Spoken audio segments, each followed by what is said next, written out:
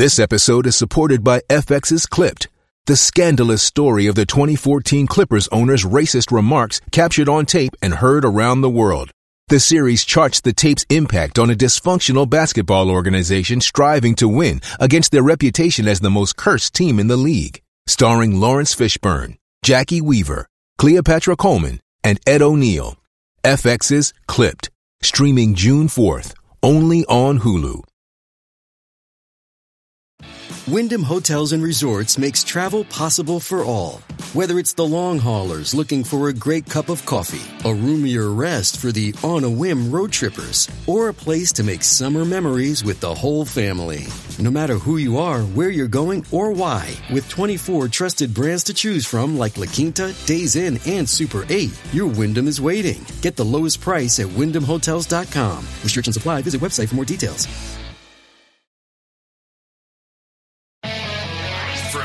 Atop Fox News headquarters in New York City. Always seeking solutions, never sowing division. It's Brian Kilmeade. Hi, everyone. Brian Kilmeade here. So glad you're with us. 1-866-408-7669. It's going to be a busy day. I know Mike Pence is going to be in action. We'll talk a little bit about what's happened in 2024. A lot to discuss today. I think we could really... this whole 2024 thing is really shaping up. Will Hurd's going to be with us this hour, former Texas congressman, cybersecurity expert, also a guy who spends a lot of time in the CIA. Rich Lowry at the bottom of the hour bring us inside the Republican race, and does the Democrats actually have a legitimate contest? So let's get to the big three. Now, with the stories you need to know, it's Brian's Big Three. Number 3. I think that as a Florida resident, he didn't give an answer about would you have signed the heartbeat bill that Florida did. They had all the exceptions that people talk about. The legislature put it in. I signed the bill. I was proud to do it. He won't answer whether he would sign it or not. And he's talking about Donald Trump. 2024, DeSantis, Scott, and Pence get closer to officially joining the GOP jungle. But can anyone catch Trump? Number 2. My worst fears are that we the field, the technology, the industry, cause significant harm to the world. If this technology goes wrong, it can go quite wrong, and we want to be vocal about that. While Sam Altman, creator of the chatbot GBT, if this technology goes wrong, it could get go quite wrong. That was the warning we just heard from Sam Altman, issued right during yesterday's Senate hearing, and is asking the government to regulate his new technology. I never saw this before. They are asking for guardrails in the artificial intelligence realm. Number 1. This was investigating a presidential campaign based on a lie, no evidence, not even dismissing all the exculpatory evidence. I invite people to look at that report. Yeah, William Barr, you're right. It's about 306 pages, and we should all do it. Give it back. These are the calls from Washington about all the major news organizations who foolishly and carelessly and breathlessly reported on Trump and Russia collusion over the course of 4 years and beyond. I say return all them and ask for forgiveness. I don't think that's going to happen. Joining me now is Congressman Will Hurd, former Texas congressman and former CIA guy.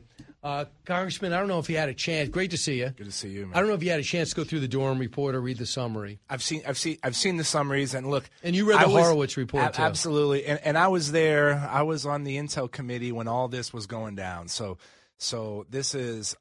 There was nothing in this report that shocked me because we saw it in real time. But when did you realize? Because I talked to somebody who's very tight with President Trump. Mm-hmm. Right when the Mueller report got launched. And I said, what do you think's going to find out? He goes, I don't know.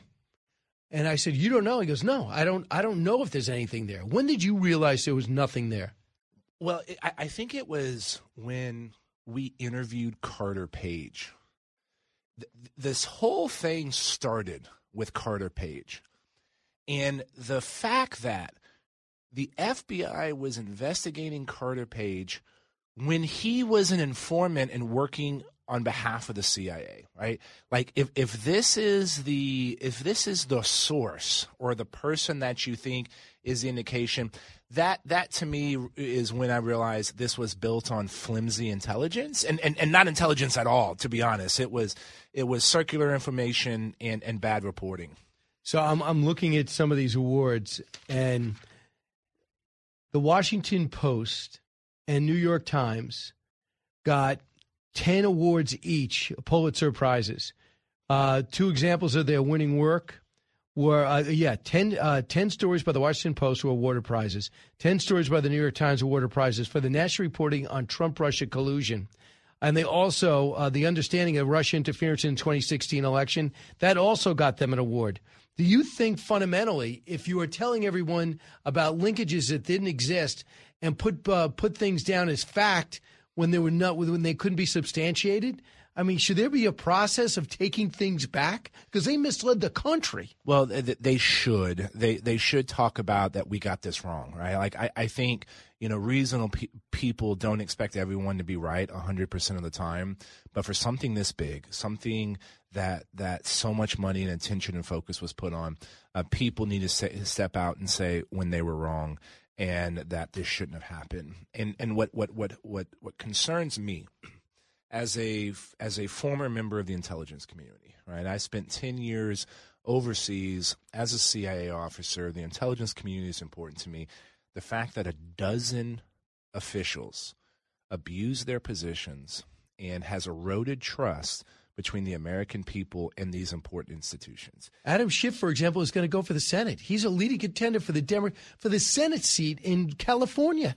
I generally try to be polite and kind, but Adam Schiff, to me, he probably has done more to advance disinformation in this country than anybody else, and he abused his position as the chairman of the oversight committee because he implied that he had access to information that nobody else had access to, and he never did. And the reason, like, how did all of this stuff, how was this able to happen? You had bad leadership in the FBI and DOJ that weren't making sure people were following their tradecraft the way they were supposed to. Then you didn't have the leader of the intelligence committee doing the oversight that's supposed to be done of the intelligence communities. And so where do we end up? We end up with a country that is suspicious of federal law enforcement and suspicious of the press, and those are not good things. And I think this is a moment when we're going to look back in history of where a lot of people got a lot of things wrong. And because he was chairperson, it might be plausible that he does know something you guys don't. Here's a flashback of Adam Schiff, cut 2. There's this ample evidence of collusion of the campaign, and it's very much in the public record. Do you have direct evidence of collusion with Russia? Well, I think there is direct evidence, and there is significant evidence of collusion, and we've set that out time and time again. Yeah, and that's what people went with. Lead guy on every Sunday show for the longest time. His profile gets risen. They actually goes out of his way to go around Devin Nunes and marginalize him and get him suspended as an inquiry is launched into him. Everything that he found out that day was true. Look, this is bringing back. I'm getting PTSD from watching some of these videos because I was there and I was being criticized from people being like, Will, you're a former member of the IC. Why are you criticizing and playing? Yeah, they were saying that about me. And look, nobody's going to mistake me for a cheerleader for the former president. But these were people that were not following the law. And look, there's an interesting movie called The Framing of John DeLorean. It's like a Netflix movie. It's a couple years old. And it talks about how the FBI went through this process to frame John DeLorean, the guy that made like the DeLorean car from Back to the Future. And unfortunately, there's been a number of examples within the FBI's history of zealot officers going after something and then the organization not stopping it. Now, I will say this: Christopher Wray has taken the information from the Horowitz report and tried to make some changes. And I just want to remind people that there are still tens and thousands of members of the FBI and the DOJ that are doing their job in protecting America every single day. But here's my problem. And these dozens are not reflective of that. But, Congressman, if I just look at they said they made changes and things are better. Okay, McCabe's gone, Strzok's gone, still saying they're 100% innocent. Okay?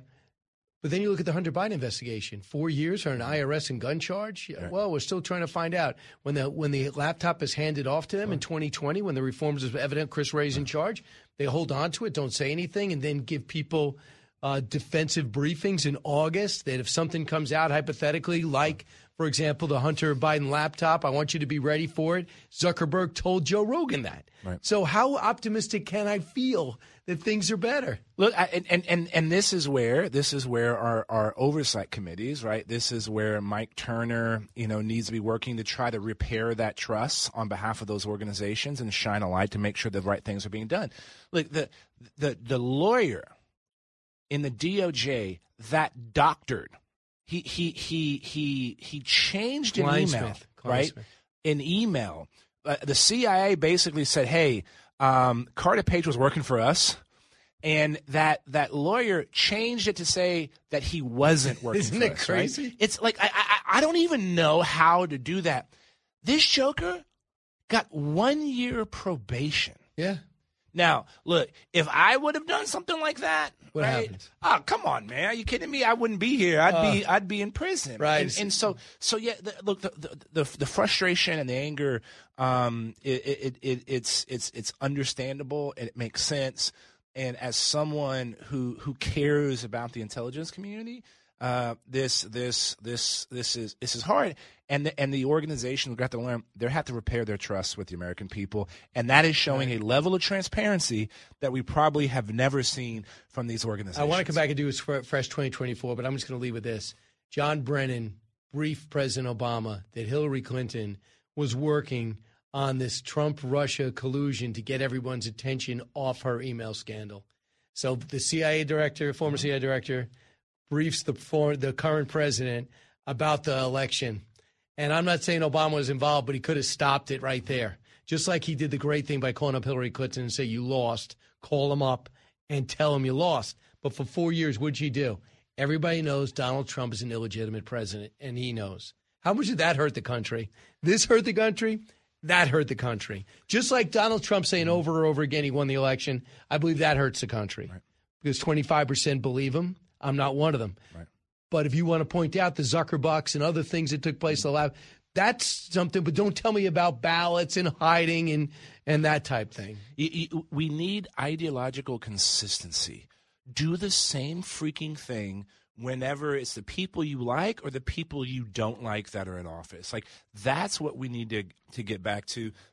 That's why people are frustrated with these things coming out, because they know if they were to do something like this, they'd be in deep trouble. Absolutely. So Will Hurd is here. The congressman's back in New York. We're going to talk to him about what he's doing in 2024, as everything is basically everyone's got to decide by the end of June is conventional wisdom. Back in a moment. Politics, current events, and news that affects you. Brian's got a lot more to say. Stay with Brian Kilmeade.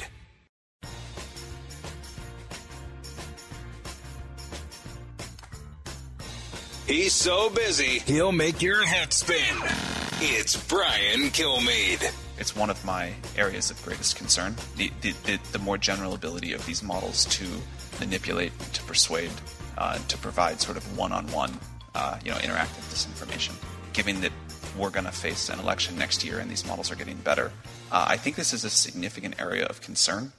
Sam Altman, creator of chatbot GBT, on Capitol Hill willingly, briefing both sides, who flat out said, we're not experts in this area. What do you mean by guardrails?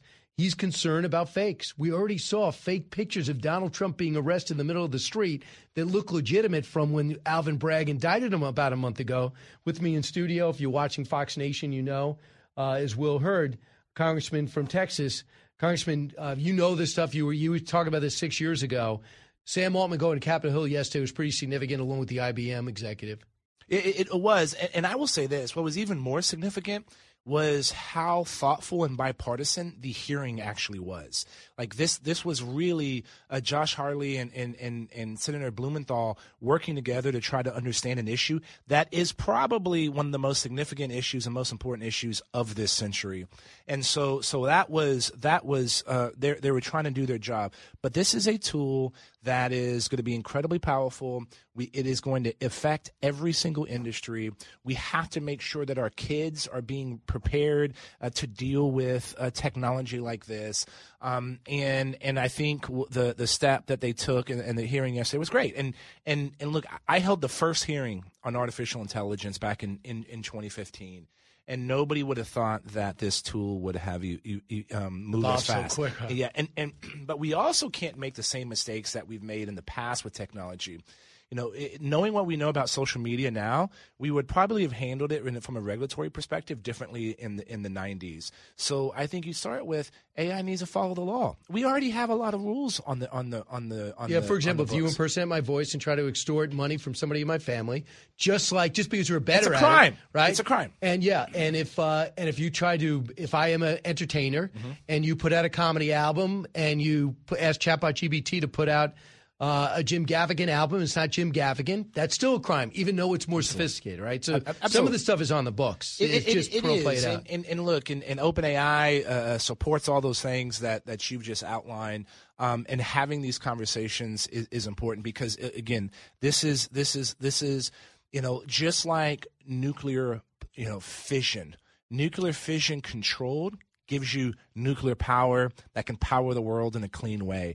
But nuclear fission uncontrolled gives you nuclear weapons that can destroy the world. I love that analogy because everyone could understand it because it's used for both things. Now, you were on Meet the Press over the weekend, making it clear you're really thinking about running for president.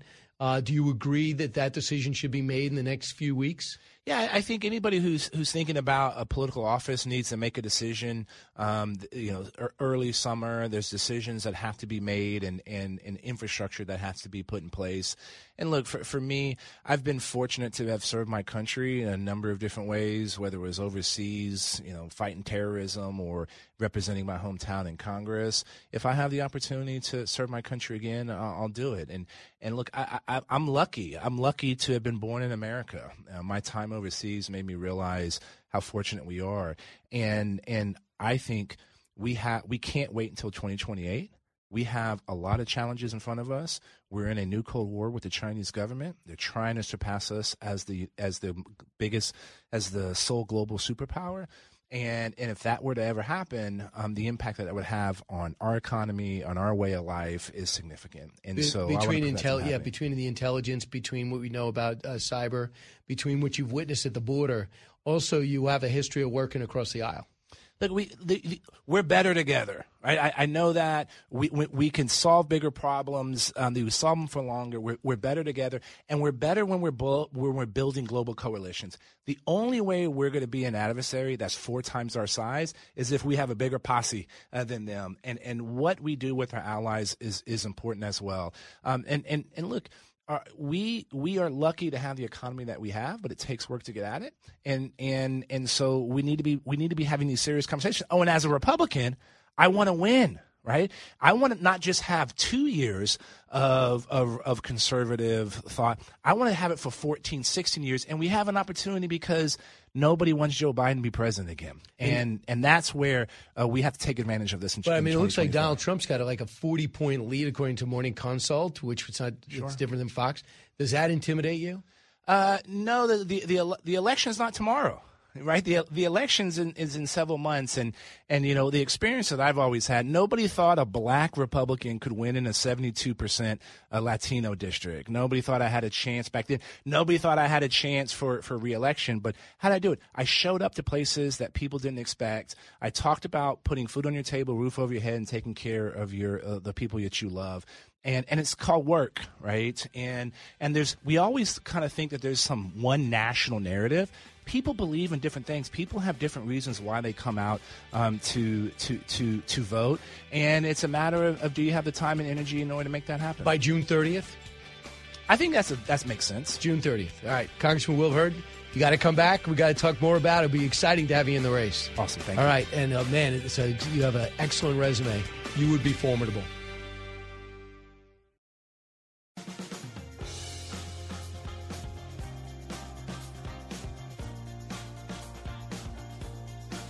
Information you want. Truth you demand. This is the Brian Kilmeade Show. If you're not disturbed by this, you just hate Trump too much. I don't care what your politics are. We have a situation where the FBI ran every stop sign available. kept pushing a warrant against American citizen based on a Steele dossier that was a piece of fiction. The information was supplied to the FBI by 2 Russian agents. It was used to get a warrant against an American citizen to turn his life upside down and to create a cloud over the Trump presidency and try to deny him the presidency. Other than that, this is no big deal. And that is Lindsey Graham, who signed off on the Mueller report. So let's just find out what goes on here. And it was ended up being, I think, cost $30 million. And read it. There's no collusion there. You might not have liked the meeting with Don Jr. You might not have liked what President Trump said in July of 2016, but there was no collusion. Rich Lowry, editor of National Review, does not hate Trump too much. I think he's very fair with him. Rich, what does the Durham report change with you? It doesn't change anything, because this we've known this for a very long time. And Brian, you of course have been all over it, but it puts it in black and white in a very authoritative and detailed manner. This was indeed a vast conspiracy to try to defeat Donald Trump and then hobble his presidency at the outset. And the FBI and the people we entrust with vast government powers, because we think they'll at least try to handle them responsibly, was in on it. I mean, it's totally shocking. Everything that Lindsey Graham had said was completely right. So can you imagine being president when most presidents would see all this stuff? They probably would have just resigned because there was so much pressure. And I'm reading Jared Kushner's book, and it just struck me. By this time, I had already heard the Mueller report, read the Horowitz report, and I'm reading Jared Kushner's book. Do you know he basically had to pay? Thankfully, he has the resources. He had to go get Abby Lowell, and they told him, listen, it looks like you're going to be arrested. He thought for at least 2 weekends that they were going to be coming to his house and arresting him, knowing, Rich, that he did nothing wrong. What he did is when he was an advisor, he had conversation with Russia afterwards, and they link him to Alpha Bank. And he's like, what are you talking about?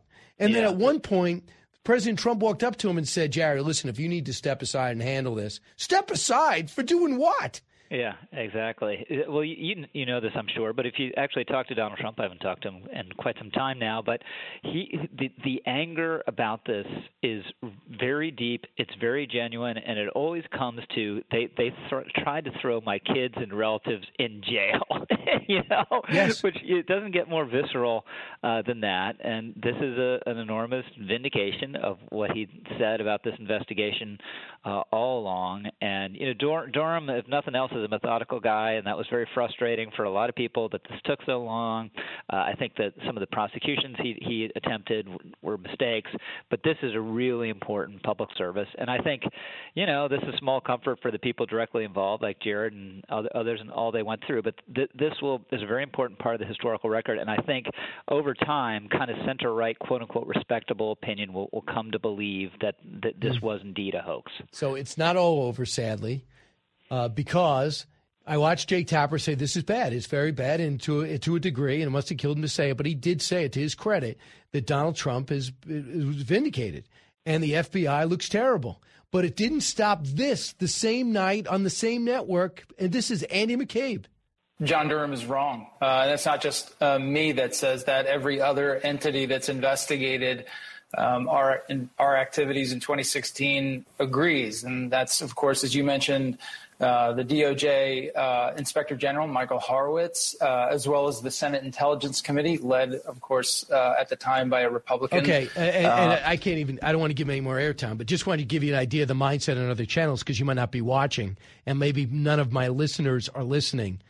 But nobody, Andy McCabe got convicted. He was caught leaking to the press.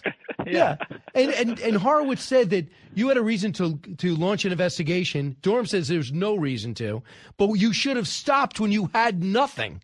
That was what Horowitz said. So what's he talking about? Yeah, it was clear within about a week that Mueller should have known it wasn't there and just should have stopped. And instead, it was this investigation that fed on itself, because the investigation became about, whether people were obstructing the investigation. And, collusion gets lost, and it just rumbles on for a couple of years. And, are they vindicated in the sense that they didn't commit crimes, and they're not going to go to jail? Yeah, but that shouldn't be the standard. It was still a grotesque abuse of power, even if no one violated the law. And, the idea that James Comey is anyone's hero is just shocking. Obama said the other day we live in alternate universes with different realities. This is an instance of that. If anyone's still paying that guy any attention and not turning their backs on him as a disgrace, a guy who abused his authority. Yeah, Andy McCabe. So I would say this. I give Obama credit for calling up Hillary Clinton and said, tell everyone you lost. You did lose. And he was the only one that could have done it because she would have held on forever. Number two is he gets briefed on this. And it was not his idea. It was not his idea to put Hunter Biden on the Burisma board. They all knew it was problematic. I mean, it was not his idea for Air Force Two to go down and meet with Carlos Slim in Mexico, or to put Hunter in China on Air Force Two and have him scurry off to do some type of unsavory business deal. On some level, and this is all conjecture, I'm wondering if Barack Obama talks to Michelle sometimes and everyone thinks I'm crazy for saying this and thinks, what the hell was he doing? What was Hillary doing? They never got along. And then you look at Joe Biden. By the end of it, they clearly don't talk much. He's got to be saying to himself, reading some of this Hunter stuff. Obviously, he doesn't want to weigh in, but he's got to be saying to himself, this ticks me off. I have this guy as my number two, and instead he's doing side deals for his family. Yeah. Obama's daughters aren't doing that. They were a little young at the time, but they're not doing it now. And this has all the hallmarks to paraphrase that letter from the intelligence professionals about the Hunter Biden laptop, of corruption. When you create all these shadowy LLCs that get money from shadowy foreign sources, and then for no reasons or clear services rendered, dole it out to a bunch of family members, including family members who weren't, lobbyists or lawyers the way Hunter or Jim Biden are. So it's I think Comer, they've done great work so far. The question is, is there a smoking gun? And if there a smoking gun, can they find one that Joe Biden directly profited? That's obviously the big piece here that would actually make the media take it more seriously if they can find it. They have to be forced. It's not like they're trying. Right. But let's talk about the debt ceiling talks. Already, the fact that President Biden is dealing with Kevin McCarthy, he's got to shock him. He went from the ultimate leverage. Yeah, I'm not touching. I want a clean debt ceiling raise. To Kevin McCarthy, show me what you got. Kevin McCarthy gets his proposal to raise the debt ceiling. So he already proved him again. And now we're sitting there with let's say 2 weeks from a deadline. And Kevin McCarthy not only passed the debt ceiling, he also passed the idea for fixing the border.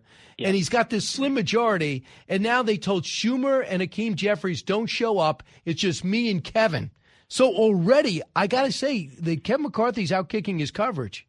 Yeah, no, absolutely. He's punching above his weight. It turned out the speaker fight, which was ugly at the time, turned out to be really healthy. He got a lot of these conservatives inside the tent on the Rules Committee, which means they've bought in. And he's been able to get consensus on this stuff. Now we'll see how it lasts, but it's absolutely true that he's wrong-footed the White House, and Biden's going to have to deal, and there's going to have to be some sort of compromise. Now, the question is, what is that compromise? And can McCarthy sell it to his conference? If he can't sell it to the entirety of his conference, which is basically what he needs, can he get some Democratic votes to pass it? If he does that, how does his conference react to that? I think that's still the big test to come. But the border bill is the best border enforcement bill ever passed by a chamber of commerce, and getting that debt proposal through was a really big deal, and just totally reversed the who was on top in the debt limit fight. He's going to have to do something. Right, he's going to have to give in on repurposing the pandemic funds, give in on maybe this China competition bill that he was trying to nix. They want to make sure that China's got tariffs when it comes to some of the things they're bringing into our shore, and he's trying to make sure they're eliminated. When it comes to solar panels. When it comes to solar panels, China is selling them back to us so cheap they're outstripping us. and they want to put tariffs on it, and Biden's pushing back against that. So maybe have that done. So you have Steve Ricchetti, who's a counsel to the president, and Shalonda Young, Office of Management and Budget, who are going to deal with two staffers for Republicans, Louisa Terrell, the Legislative Affairs Director, and Congressman Garrett Graves. So we'll see what comes up with this. But if he gives it all, it'll show that the leverage has gone to Kevin McCarthy. Mm-hmm. Yeah, so the White House position doesn't make any sense. So they say this is an existential crisis, that we need to get this done, and they're not going to talk about getting it done or cutting a deal to get it done. That makes no sense. That's not going to fly. And even though they're still maintaining ridiculously that they're not engaged in negotiations, of course they're involved in negotiations.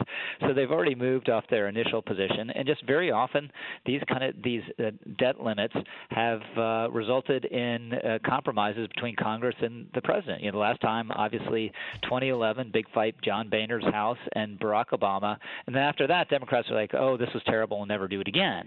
But they're going to have to do it again because compromise is what happens when something has to pass and you got a Democratic president and a Republican. If I remember correctly, Rich Lowry, I believe John Boehner was unable to get the Freedom Caucus to go along, and they did not have any consensus on what it would take for Republicans to sign off on the raise the debt ceiling. I think that was the difference. Correct? Yeah. So in 2013, they did stiff the Congress because, you know, Boehner, the problem Boehner had, and this is the problem I thought McCarthy would have, but he hasn't yet, is just the relations were so poisonous with his right flank that hated him, you know, almost more than Obama.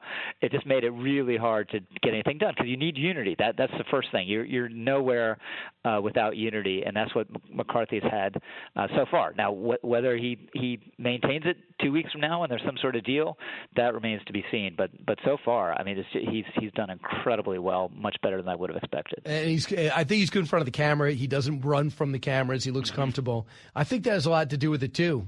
A lot of times you looked at John Boehner and he looked like he was falling apart before your eyes. Yeah. And who knows what he was drinking. Obviously an unhappy guy. Yeah.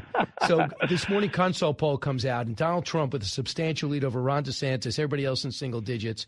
And I'm not saying it's going to stay that way. 43-18, and then the rest of the field, 18 is Ron DeSantis. So Ron DeSantis will be in this race within 2 weeks. Is that 43 what or changes? 63? Excuse me? Was it 43 or 63 for Trump? Well, I got 43. Do you have 63? There a couple. I think he was above 60. But anyway, it's a big lead, whatever it is. Yeah. So here it is. You're right. DeSantis support among GOP is dwindling. In a new poll, 61% of GOP voters back Trump. That according to So that's the poll you were talking about. The same poll in January had DeSantis down by 11 points.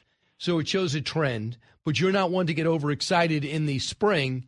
What do you think this means overall? Well, obviously, Trump has had a fantastic several months. The key thing was the indictment. That was the inflection point. It seemed like 2 weeks ago there were a couple surveys that showed maybe he was ticking back down again, Trump, but he's gone up since then. And DeSantis is now in the teens. You know, Vivek Ramaswamy is closer to DeSantis than DeSantis is to Trump. So that's a big deal. Trump's obviously the odds-on favorite, but we need to see what happens when DeSantis actually gets in, which, you know, now that's getting pretty imminent. And, you know, Iowa and New Hampshire matter more than the national polls. And we have scant polling from Iowa, but there was one the other day, showed Trump with a pretty good lead, but not like that, you know, 61-17 lead. It was closer than that. And DeSantis obviously has a little stroke there because he got those big endorsements end of last week, 37 legislatures. So he's just going to have to, you know, work at DeSantis and hope it happens in Iowa. If it doesn't happen in Iowa and Trump wins Iowa, it's probably over or close to over. But if DeSantis or someone else wins Iowa, then we're in for a month-long knockdown, drag-out fight. But don't you think everybody gets to the primary in New Hampshire? You mean everyone stays in? Yeah, I mean, except for unless there's somebody with 0%. Don't you think we see the same field to New Hampshire or no? I think some people will run out of money, and when I say that, I'm looking at Nikki Haley. We'll see. But this is another factor working in Trump's favor. Yeah, there's not a huge incentive for anyone to get out before Iowa, and you know, maybe some people, if you get 0 in Iowa, you drop out before New Hampshire. But it still could be a big field, and that's another factor helping Trump. I will say this: I would not diminish Nikki Haley. I just think that she's outworking everyone. First in, great work ethic, wide swath of knowledge, very good under pressure, not good on camera. I just think that she's got, on paper, she's got it where people wanted to project that Klobuchar could do it. They wanted to project that Elizabeth Warren could do it. They wanted to project that Ted Cruz was perfect for the time. I look at her and I say this. I would not diminish her. Yeah, my guess, if we're looking for a South Carolina contender, it's going to be Tim Scott rather than Nikki Haley. That will get have a moment. I wouldn't be surprised if Vivek has a moment. Pops above 10 in national polls at some point. But I say all this with a big dose of modesty because there's stuff that always surprises you in these races. Absolutely, I know this. I can't wait. I love every second of it. It's a lot of fun. And that's another reason to pick up the National Review. Rich Lowry, always great. Thank you. Thanks, Brian. Talk soon. And he writes about Joe Biden's view of Bidenomics. When we come back, this is the Brian Kilmeade Show. Back with your calls in just a moment. Don't move. It's Brian Kilmeade.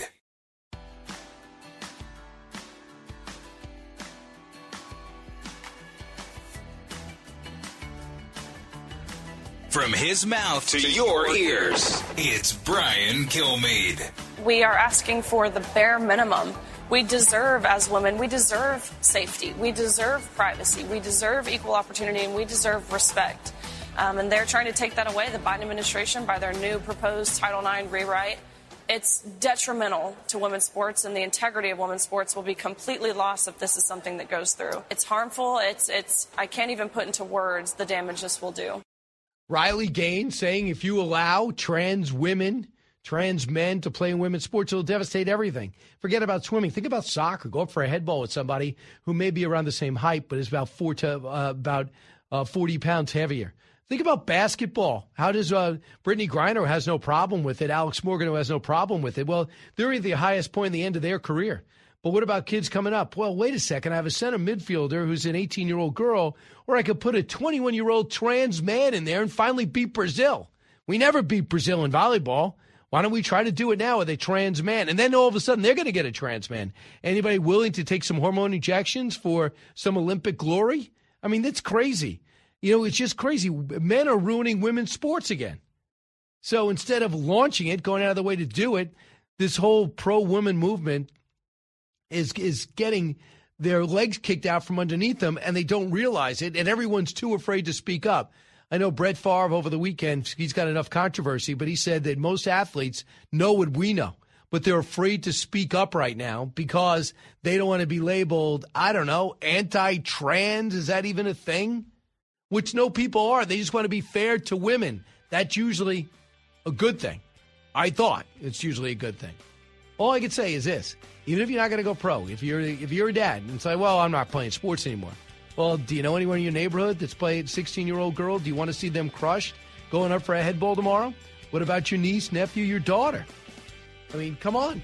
Think beyond. Have a little bit of courage. It doesn't take that much courage to say, I don't want my girl playing against a trans.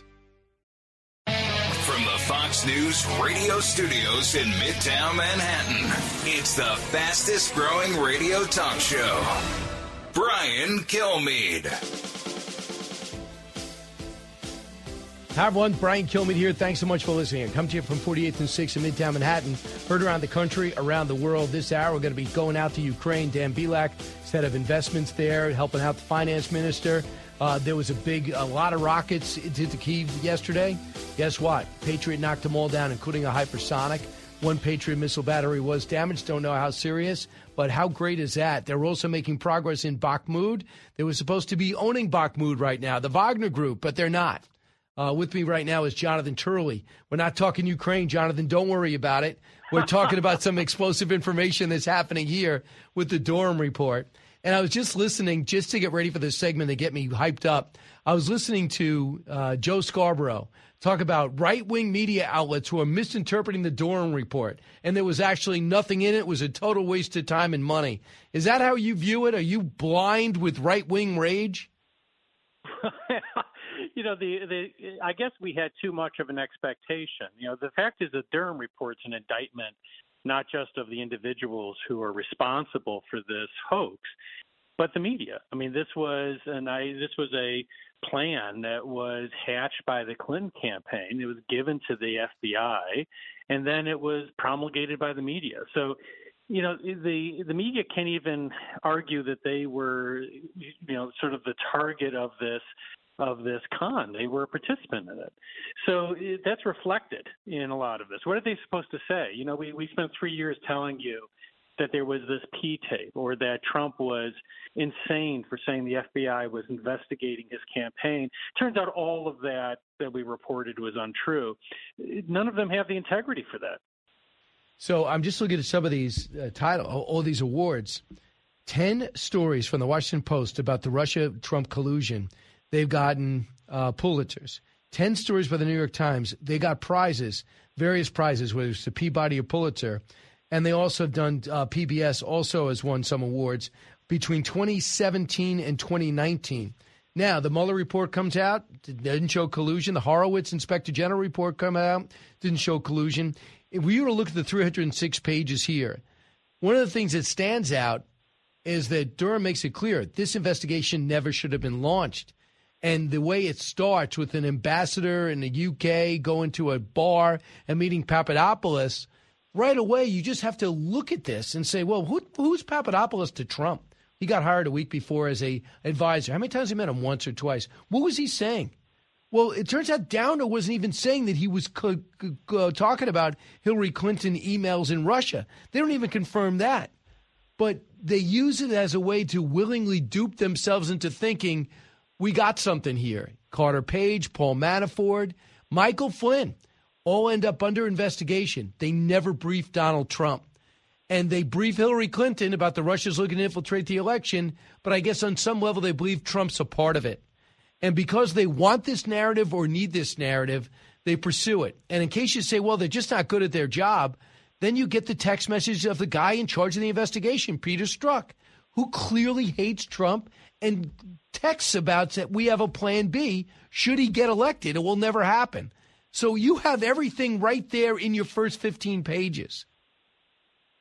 No, it's true. And what's really incredible is that this report shows that this whole operation was run out of Mark Elias's shop, the general counsel of the Clinton campaign. They were later sanctioned for doing that by the federal government, and they hid it. And reporters say that they asked Elias and the campaign, "Are you behind the dossier? Do you have an involvement?" They denied it.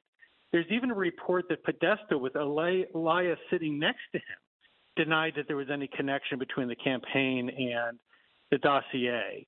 Later, of course, they had to admit that when records came out that they funded this thing. So this is just an incredible story. But the problem for the media is that this would be such an indictment of themselves. And what's of course ironic is that the Washington Post, New York Times gets a Pulitzer for running a false story planted by a political campaign. The New York Post runs a true story about the Hunter Biden laptop, and they will never get a Pulitzer because it was true, but it was hitting the wrong side. Absolutely. I want to just build on what you point and then talk about what the reforms could be in place and why I'm not necessarily optimistic. So the Durham investigation was reviewed by the Columbia Journalism Review over the course of 18 months. They said, let's look at all the coverage and let's see how the media did. So the CJR, in-house publication of America's most prestigious journalism school, 18 months digging through the media's work. The report contained criticism of the media as a whole. Jeff Gerth reserved particular disdain for the Times. The investigative journalist introduced his findings by stating his belief that the newspaper had damaged its credibility outside its own bubble. Renowned journalist Bob Woodward told him the coverage of the Russia probe wasn't handled well. Daily Mail broke down how the Trump-Russia stories flourished in the media despite a lack of credible evidence, and we can make our own decisions on how much the country was hurt. I think hurt tremendously on reputation. The other thing is, how about this? The FBI sees no clear link to Russia and a story about alleged covert communication between Trump Organization and Kremlin-linked Alpha Bank. It didn't stop a full investigation, story after story, about unnamed sources who said there was a link there. And that's how they tried to trip up Jared, saying that he was part of that, when he had nothing to do with that. Alpha Bank happened to have a branch in Trump Tower. It didn't mean it had nothing to do with Donald Trump in particular. But now you see a Russia bank. Trump needs money. Trump always wanted to build a Trump Tower in Moscow. It would have been his most prolific and profitable tower ever. And Vladimir Putin was promised the top penthouse. Remember those stories? Yeah, no, and it goes on because, all of these they ran with a legal expert saying this evidence is absolutely bombshell and undeniable. Of course, no criminal charges occurred because no findings were ever made that these were true. And now we have findings made that they were false from the outset. The key to remember is that when the Steele dossier came out, the American intelligence quickly flagged it as likely Russian disinformation. They demolished it. They told the FBI, this is not reliable. And yet people like Comey, even today, are claiming that they believe that this was corroborated. Years later, Comey was still talking about the P tape. He got all these accolades for saying, I never thought these words would come out of my mouth. The president might have done this. Well, we know now from Durham that if he just simply picked up a phone, he could have found out that there was nothing there. This came out of from a Clinton operative who told Steele about this story through another person. 3 days later, it ended up in the Steele dossier. That's how trivial this process was. 3 days after Steele heard that story, it was in the Steele dossier, and then it was all over the media. I find it amazing, too, because his name is Charles Dolan. And Charles Dolan dates back to when we thought Russia had a chance of being somewhat of a representative democracy on some level when Yeltsin was there. And that's when Bill Clinton was in office. And that's when Dolan made his contacts. And a lot of people, like Bill Browder, who's famously Putin wants to kill now, was saying, I'm going to invest over there. This might be a good place to invest and grow. I mean, these people know nothing about capitalism, but they seem open to it. So as it starts closing down, Dolan kept his contacts. So when Christopher Steele gets this deal and has to find out what's going on, he reaches out to Dolan to help put together the dossier and Igor Dushenko to help put it. But Dushenko doesn't go back to Russia either. So they get all hearsay, second and third, and they put it together. And they don't verify any of it, but they say, here's rough intelligence of what's over there. Next thing you know, they staple it together, put a hardcover on it, and say, this is a dossier. And they go, Steele, is this true? He's like, I don't know. Dushenko says, true. He goes, well, that's what I heard. And then they go, well, can you verify it? He goes, I really can't. He goes, what if we give you $1 million just to verify it for us? He's like, I can't. I'm not going to take your money. But it didn't stop him from lobbying against Donald Trump physically in New York, in Washington and New York, to let people know in the media that this stuff is real and that Donald Trump is corrupt and he's a sellout and he's a sellout to Vladimir Putin. It's just crazy that this all happened and it all took place.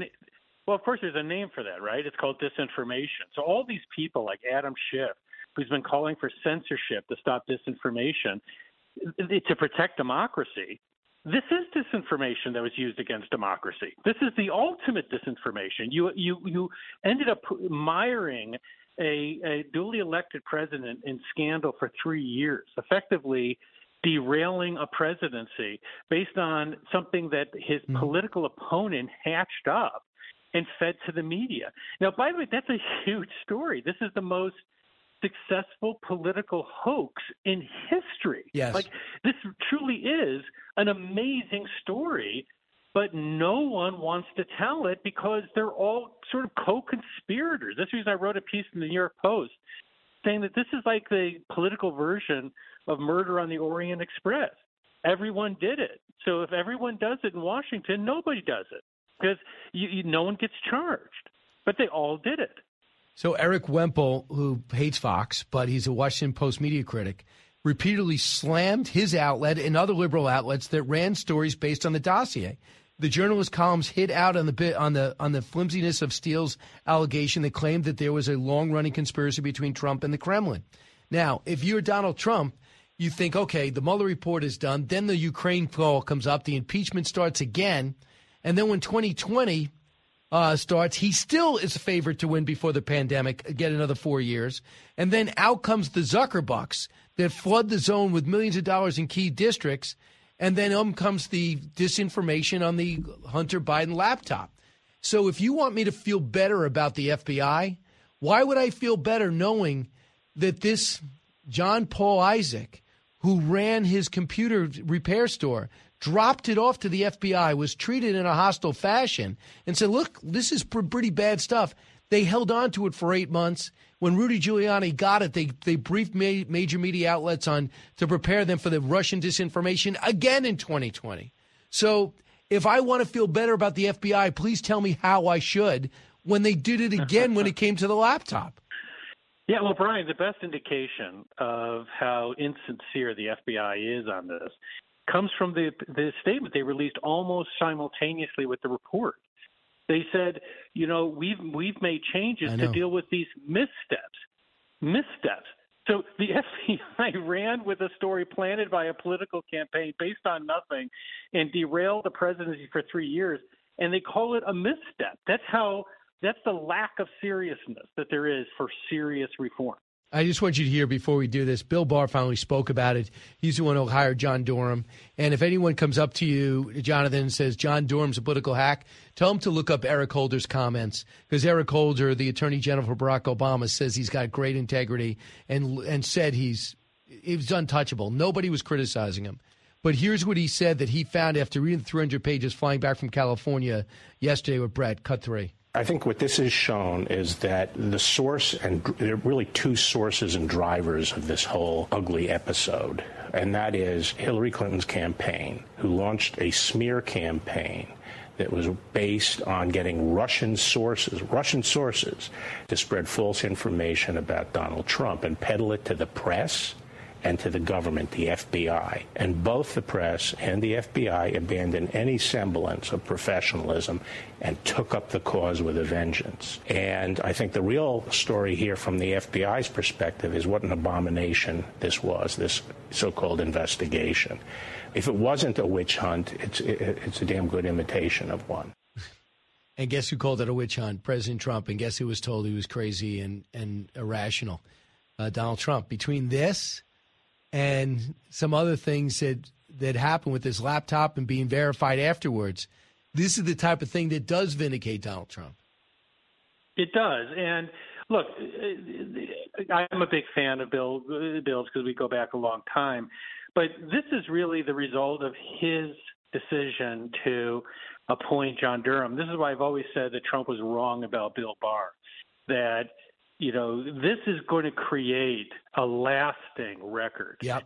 And while reporters may not report on it now, history will judge, and it will be based largely on this report. And this report is only here because of Bill Barr.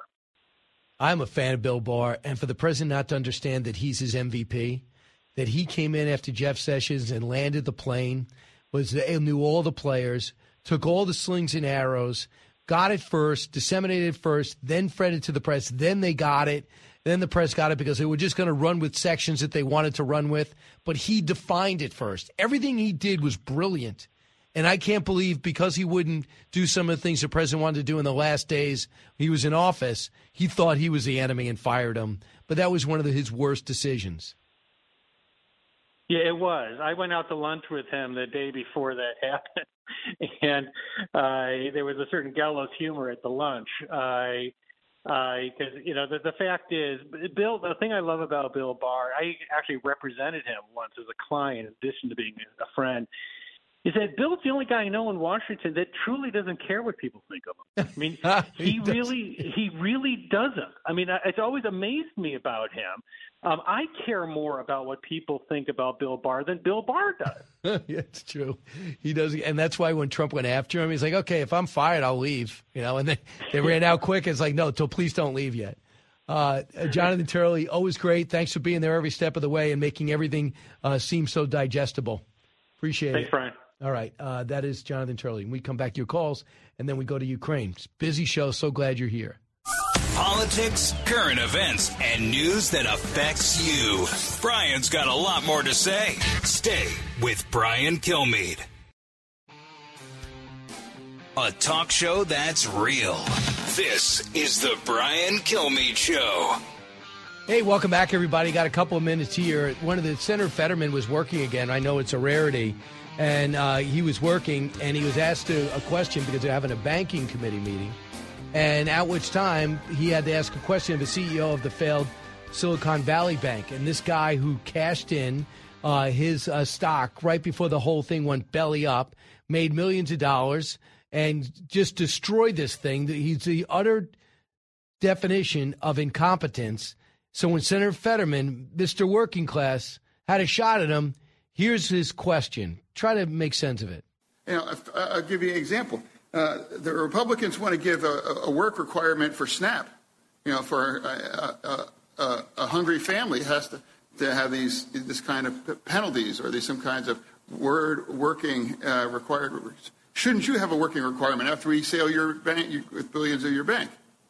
Because they seem to be more preoccupied than SNAP and requirements for works for hungry people, but not about protecting the taxpayers, that will bail no matter whatever does about a bank to crash it. Chair? Thank you, Senator Fetterman. I didn't see an eagerness on the panel to answer your questions. Thank you.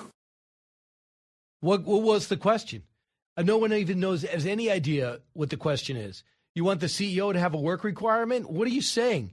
You don't like that Republicans are negotiating the debt ceiling rise and have a work requirement when it comes to food stamps? That's been on the books for a while. Then it got undone. Now they want to put it back in. That's not the question. You have a problem with mid-sized banks.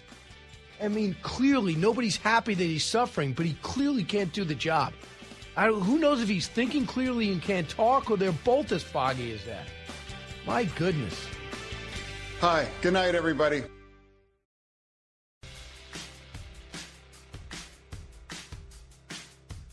A radio show like no other. It's Brian Kilmeade. With friends like Yevgeny Prigozhin, you really don't need enemies. And I think that Prigozhin's days are numbered at this level. What he is doing is, in a mafia context, he's ratting out. He's gonna find himself at the bad end of a bomb or a cup of poison tea before too much longer. And that's good news for Ukraine and good news for the West. And, Joe, if you look at how the spring offensive is going to go, I think it'll start in the days or weeks ahead, certainly. Weather looks good. The tanks are flowing in, the training, the morale. I think the Ukrainians are going to have a very good spring. So that was Admiral James Stavridis. He's been on the ground in Ukraine quite often, and he was former Supreme Allied Commander of NATO, one of his many positions. And he talked about what the rumor is, and I don't know how true it is, that the head of the Wagner Group was dealing with the Ukrainians and said, listen, I'll tell you where the Russians are if you just let us take Bakhmut. I never heard anything quite like this, but we don't usually deal with mercenary forces in today's war. Daniel Bilak is with us now, a member of the Territorial Defense Forces of Ukraine. He's not in Ukraine. He's actually in studio with us today. He's back. He's an attorney based in Kyiv with the Kinesteller International Law Firm and former chief investment advisor to the Prime Minister of Ukraine. Daniel, welcome back. Thanks, Brian. Great to be back. So, first off, on that story of the Wagner Group selling out the Russians, that Vladimir Putin says, I don't think this happened. Is any of this true? Have you heard this? Yeah, who knows? I mean, this is like a you're fighting two armies. We're fighting at least two armies because Gazprom apparently has their own private army now as well. Is that true? Yeah, and but it doesn't really matter because what the takeaway should be is that they are completely disorganized. They're poorly led. They don't have a plan. They're farming out major battles to mercenaries. This should be telling our allies and the American people that this war is absolutely winnable and by the Ukrainians, and that the Russians are in complete disarray and on the back foot. They wanted to take Bakhmut by their May Day, their celebration of their win in World War II, stopping the Nazis. They did not take it. They were desperate to do it. In fact, you guys are beginning to take land back from there. Some questioned why you were fighting for something that was strategically not significant, and the answer was because we're killing so many Russians It is just too opportunistic for us. They were literally throwing people at you guys. Yeah, I mean, this is the way Russia has fought every war. You know, they just throw bodies and try to overwhelm you. They don't care how many people of their own side die. I mean, they wanted to take Bakhmut by the end of by the new year. They wanted to take it by March 8th, International Women's Day, and they wanted to take it by May 9th, the celebration of the victory in World War II. And they haven't taken it any of those dates. And Bakhmut for them was some sort of sacred right to show that they could actually take a city and they could win something after a year. For us, it wasn't. It was also the degradation of their forces, the attrition that we put on them, but also withdrawing from Bakhmut would have been very difficult for us because Bakhmut is a fortress. It's geographically on high ground. And by controlling that ground, it means that we can control that area, and it means we prevent them then from going through Kramatorsk and Slovyansk. And so it wasn't like the end of the war. So there was necessary strategic there was very strategic advantage to holding it. And, our military just does not want to fight to reclaim even more land later on. So last night, evidently 18 Russian missiles, all knocked down by the Patriot defenses of Kyiv. So they were aiming for Kyiv, all unsuccessfully, including another hypersonic was knocked down. So Admiral Stavridis said we must have been lucky because our Patriots are not capable of knocking down a hypersonic. But this is the second time this has since happened. What does it tell you? Are the Russians, do they not have a true hypersonic missile? Are the Patriots better than we thought? I think the story is a little different, Brian. I think that it just goes to the ingenuity of Ukrainians. We have proven time and time again that you give us the weapons and we will make them work for us the way we need them to work in this war. And that's why the narrative that, it takes so long to train the Ukrainians, et cetera, has been paid to so many times. Our guys in 6 weeks learned how to use the Patriots. Normally it's 6 months, right? But because they know how to use, they're not high school graduates or college graduates going in with no training. They're people who know how to use artillery systems. Well, the other thing that's key is that they're aiming for our Patriots. They are aiming for the Patriots. They want to take this time. They actually have those missiles. Have them. Apparently, information is different, whether this has been, crucial or has been knocked out or not. Doesn't look like it has been. But really, the important part is that our people, our soldiers, they take all this zoo of weapons, of different sorts, and we string them together and we make them interoperable, which is something that NATO nations have struggled to do. So how important was the Zelensky trip to the Vatican, France, to the UK, and Germany? He just did that in, I think, 10 days. Less. Yeah. Look, the president is a force of nature, really. I know you're a Poroshenko guy, right? No, I'm not. I've always served the country and served the Ukrainian people. And I was an advisor to Prime Minister Groysman. And Groysman and Poroshenko didn't have a great relationship. Right. But I knew President Poroshenko. I respected him as well. But what President Zelensky is doing is exactly what he should be doing. He doesn't meddle with his generals. He goes out and he builds alliances. And really what the message is now is that, guys, let's not pull our punches. We are close to victory, and it has to be total victory. And President Zelensky said, our freedom is your freedom. Our victory is your victory. And there is no upside to negotiating with the Russians, as some people want us to do, to give them leave them on some of our territory. All that means is you're basically condemning those people to slavery and slaughter. And leaving them in Crimea is like having an aircraft carrier pointed at the heart of the country. I mean, it'll destroy our economy. And it's not in NATO's or America's interest either. You'll never have peace and stability in Europe so long as Putin is in Ukraine. And I think that's the message that's really being driven home by the president now. And I think it's being heard by our allies. And then you have to wonder, too, okay, Iran, how many more drones do you want to give these guys? If it becomes clear that they're beginning to lose massive real estate, China's got to say to themselves, how much do I want to dig in here? There was a report in the Wall Street Journal today that China is paying the price on their economy because of the war in Ukraine. Well, this is the other part of the equation, is that, aside from this, Ukraine is the epicenter right now, Brian, of global change. And what happens in Ukraine will determine what's going to happen in the world for a generation. Everybody's watching this. And if America backs down, if it's seen to be weak in its resolve to help Ukraine, China will take that and factor that into its equation of what to do with Taiwan. And, in the global South, we've seen South Africa, India, Brazil sitting on the fence. And now they're wondering, should we really be backing the Russians? And they've really moderated some of their rhetoric. What about recently. South Africa providing a lot of the parts and chips for I don't get Russia? it. I don't get it. It comes back to the same thing as I didn't get why Israel was on the fence before as well. I mean, I don't know what the calculus is. Because the Russians are allowing them to hit targets inside Syria and providing them. So, but that's very self-serving because you guys represent so much what Israel fights for. Exactly. Because they're fighting invasion every day. Yeah. Yeah, and I was actually talking to a former Israeli commando yesterday. He now has a different job. But he said, we live what you got. We the people of Israel feel what you're going through because we live this every day, as you say. Right, and the only way to stop the invasion is to be military superior to everybody and make them pay the price for every time rockets come in. There was a saying I heard somebody say that, never again means you have to stand up and fight.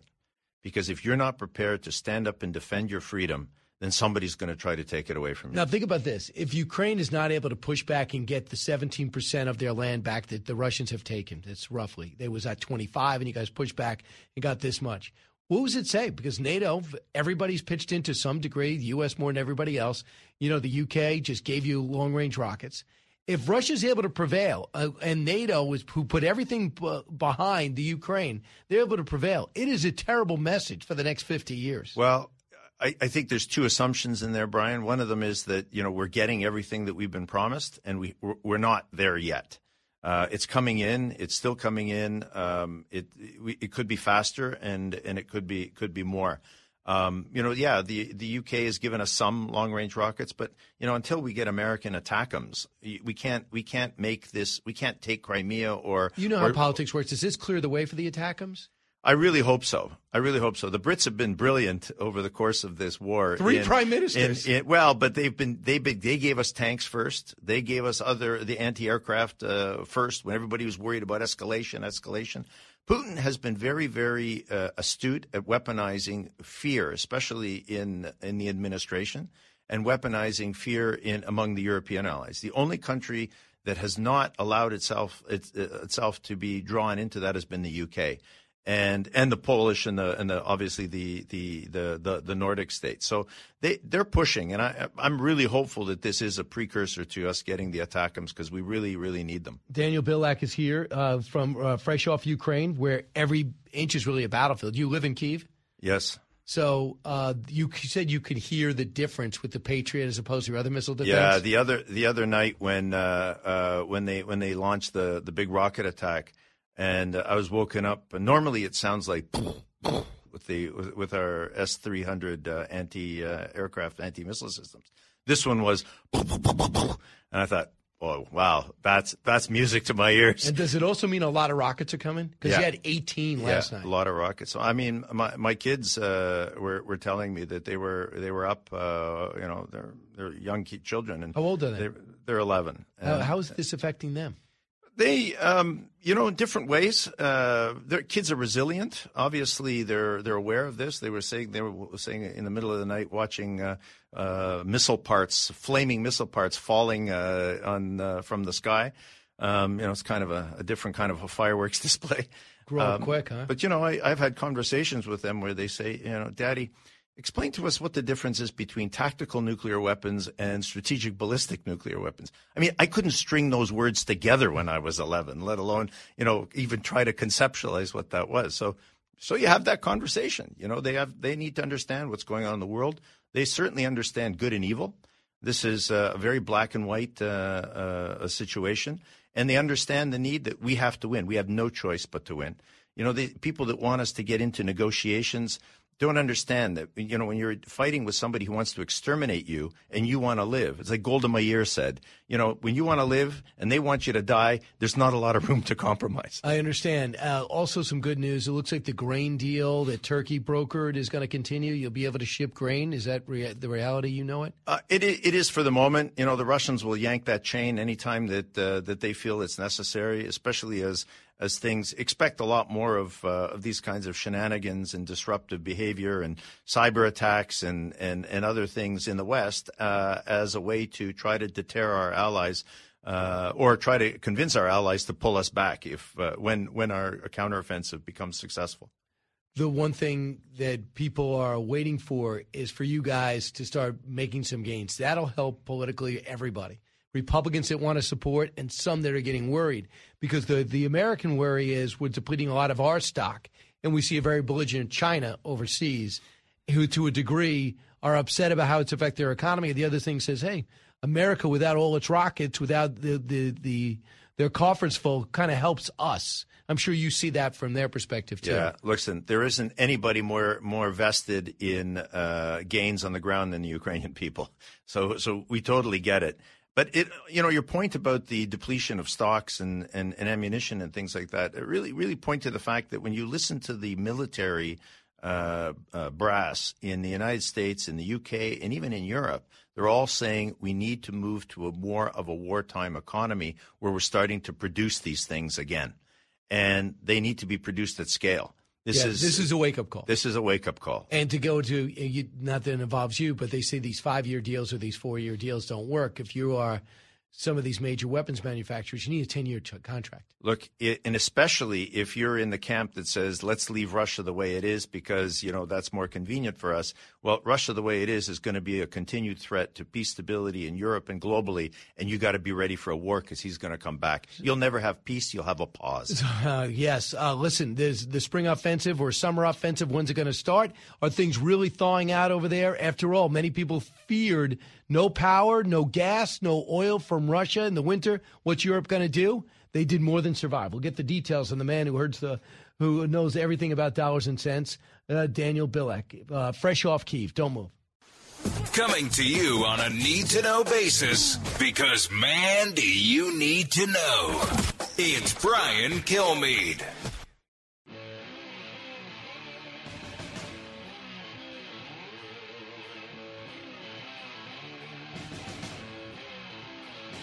The more you listen, the more you'll know. It's Brian Kilmeade. It was nice of him to stop by before he has to go back to the war zone, which sadly is his country. Daniel Bilek is here, a member of the Territorial Defense Forces of Ukraine, and used to be the chief investment advisor to the Prime Minister of Ukraine. But him and his family are still living there now, hoping for a big spring. How did the winter go with Russia targeting all of your power zones? Yeah, it was a tough winter, I have to say. Mercifully, the weather was warm. Russia always counts on general winter to fight on their side, and this year he went the other way. But it's eerie when you have no power. I have a generator, so I was able to keep the lights on more or less. But still, a lot of things don't work, and we just, pardon the pun, powered through. Europe also did. They did a good job collecting natural gas from other sources. I hope they're all learning their lesson. No matter when this ends, you can never go back to depending on Russia for energy. Yeah, no, 100%, Brian. Do you think they learned their lesson? I think they learned a lot of lessons. First of all, I think they've started to found their own mojo, and we helped them do that. That they got the confidence that, hey, we can do this without Russia. We can, and Germany especially did a brilliant job in filling its reservoirs before the war. They allowed Nord Stream 2 to be bent around you guys, avoiding you guys, and they already had a Nord Stream 1 by the time Trump came in. Trump came in and said, "Really? You guys you're going to do this pipeline while I'm watching your back against Russia? You're going to be addicted to their free gas." Now, all of the Eastern Europe, Ukraine, Poland, we're all screaming that this is not a commercial deal. This is totally political, and they're gonna take you by a certain body part and make sure that they squeeze, and they did. And Trump did give you weapons during your time, right? Oh, we had tremendous support from the Trump administration before the war. For the minute we have left, tell people what we can expect this spring and summer. When do you think roughly the surge will start, the counteroffensive will start? Well, actually, Brian, I think it started now. We're doing what the military calls shaping operations, where we're bombing out. You hear about what's going on, and we're taking out ammunition dumps and fuel in Sevastopol and in other places. So I think that, if we get everything that we're promised and our allies stick with us to the extent we get everything that we need to get, this will be done by the end of the year. Right. And then the bigger question is, take Crimea. You say yes. Oh, yeah. I say the Russian army collapses and we take Crimea. Absolutely. That's my bet. Daniel Bilak, stay safe. God bless. God bless the people of the United States. From high atop Fox News headquarters in New York City, always seeking solutions, never sowing division. It's Brian Kilmeade.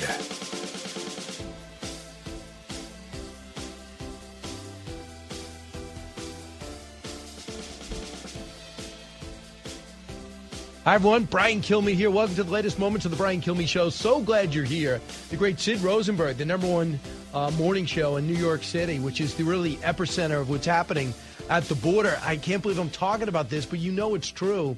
In Arizona, in California, in Texas. Obviously, you guys have it worse. But in New York City, 60,000 people know where to put them. Constant debate, fights between cities and counties and the governor. All about people that don't even belong here. Limited dollar, trying to stretch it out. And they get priority over people that are here living paycheck to paycheck. They can't afford daycare. And now you say, well, the taxes are going up. The rent is so high. Oh, where's it going? It's going to illegals in 141 separate facilities.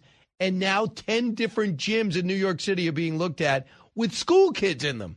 Big three. Now, with the stories you need to know, it's Brian's Big Three.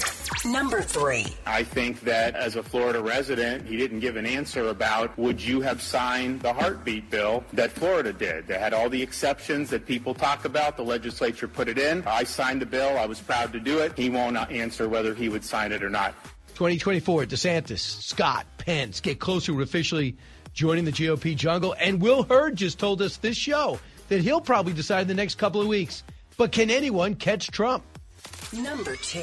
My worst fears are that the field, the technology, the industry, cause significant harm to the world. If this technology goes wrong, it can go quite wrong, and we want to be vocal about that. Yep, Sam Altman, Mr. AI. If this technology goes wrong, it can go very wrong. Wow, that was the warning that we just heard from ChatGPT's Sam Altman, issued during yesterday's Senate hearing, which was fascinating. We'll break down what AI means to you. Number 1. This was investigating a presidential campaign based on a lie, no evidence, not even dismissing all the exculpatory evidence. I invite people to look at that report. Yeah, there you go, William Barr. Give it back. These are the calls from Washington and around the country for these major news organizations who foolishly and carelessly and breathlessly reported on the Trump-Russia collusion scam. It's not true. It never happened. But they got 30, 40, 50 separate awards from Peabody's to Pulitzers. And I say give it back. In fact, Lindsey Graham, I went over this yesterday. And the way I did it, I don't know if I told you this, Allison and Eric, but yesterday I asked Chatbot GPT to name all the awards the major news organizations won with the Russian collusion scam, and I got the whole listing. That prompted the talking point on Fox and Friends today, but it was the artificial intelligence that brought it all to fray. Thank God for AI. I guess so, but I guess someone said, they could have Googled it, but I never would have gotten it all together. Google would have been like listing Washington Post, listing New York Times, listing PBS. I think this put it all together and actually had it, gave me the number. You know what you could have also done? What? Asked our amazing brain room. Right. But this way I didn't have to. You didn't have we to do have an bother amazing. them. That was one of the smartest things Roger Ailes did. Have a brain room as a resource and a backup. So when you say, where'd you get it? Brain room. Where'd they get it? They source it to everything you get. So that's pretty clear. But as I mentioned, I had it right here. How many, where is it? I had this great list because I did a walk. Here it is, right to my immediate right. Why didn't I look right? So turns out 10 stories by the Washington Post won awards in national reporting. 10 stories by the New York Times won national reporting awards with the Russia collusion, some form of that, let alone the Peabodys, let alone the Polk Awards, which was pioneered by my school, Long Island University. So little things like this. This won them an award. Headline, the FBI once planned to pay former British spy who authored the controversial Trump dossier. That's called Christopher Steele. The reporting there got an award. How about this? How the Russia inquiry began, a campaign aide, drinks, and talk of political dirt. And that great research, now we know it's an ambassador, the Australian ambassador in the UK, having drinks with George Papadopoulos, launched this whole probe. And guess who was behind it? Hillary Clinton. Now, if you say Hillary Clinton's campaign was behind the launching of the the launching of the Trump-Russia collusion hoax, and it was briefed by John Brennan, briefed President Obama on it, and President Obama didn't do anything to stop it, and Hillary Clinton was behind it, and the DNC supplied it and financed it, that would have been an award. There you go. Then you would have undone 4 years of hell our country's been through, because no matter where you were on Trump, it was a huge distraction for our country, and we took our eye off the ball, including the buildup of China. We stopped maybe trade deals from being executed, and maybe some type of diplomatic relations that might have been able to avoid this war.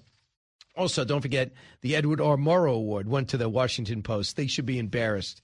So I went over some of this stuff. I'm not sure they're going to give it all back. Lindsey Graham weighed in. Lindsey Graham weighed in yesterday and also pointed out, and maybe it was my idea, pointed out that this Durham report gave all these people all these awards, all these raises, all these promotions, all this fame, and they should just undo it.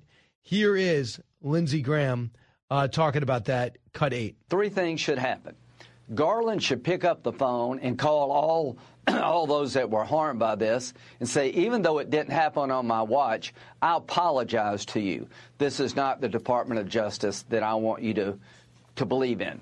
I would like the FBI Director Wray to get on the phone and apologize to the people that had their lives ruined by the FBI.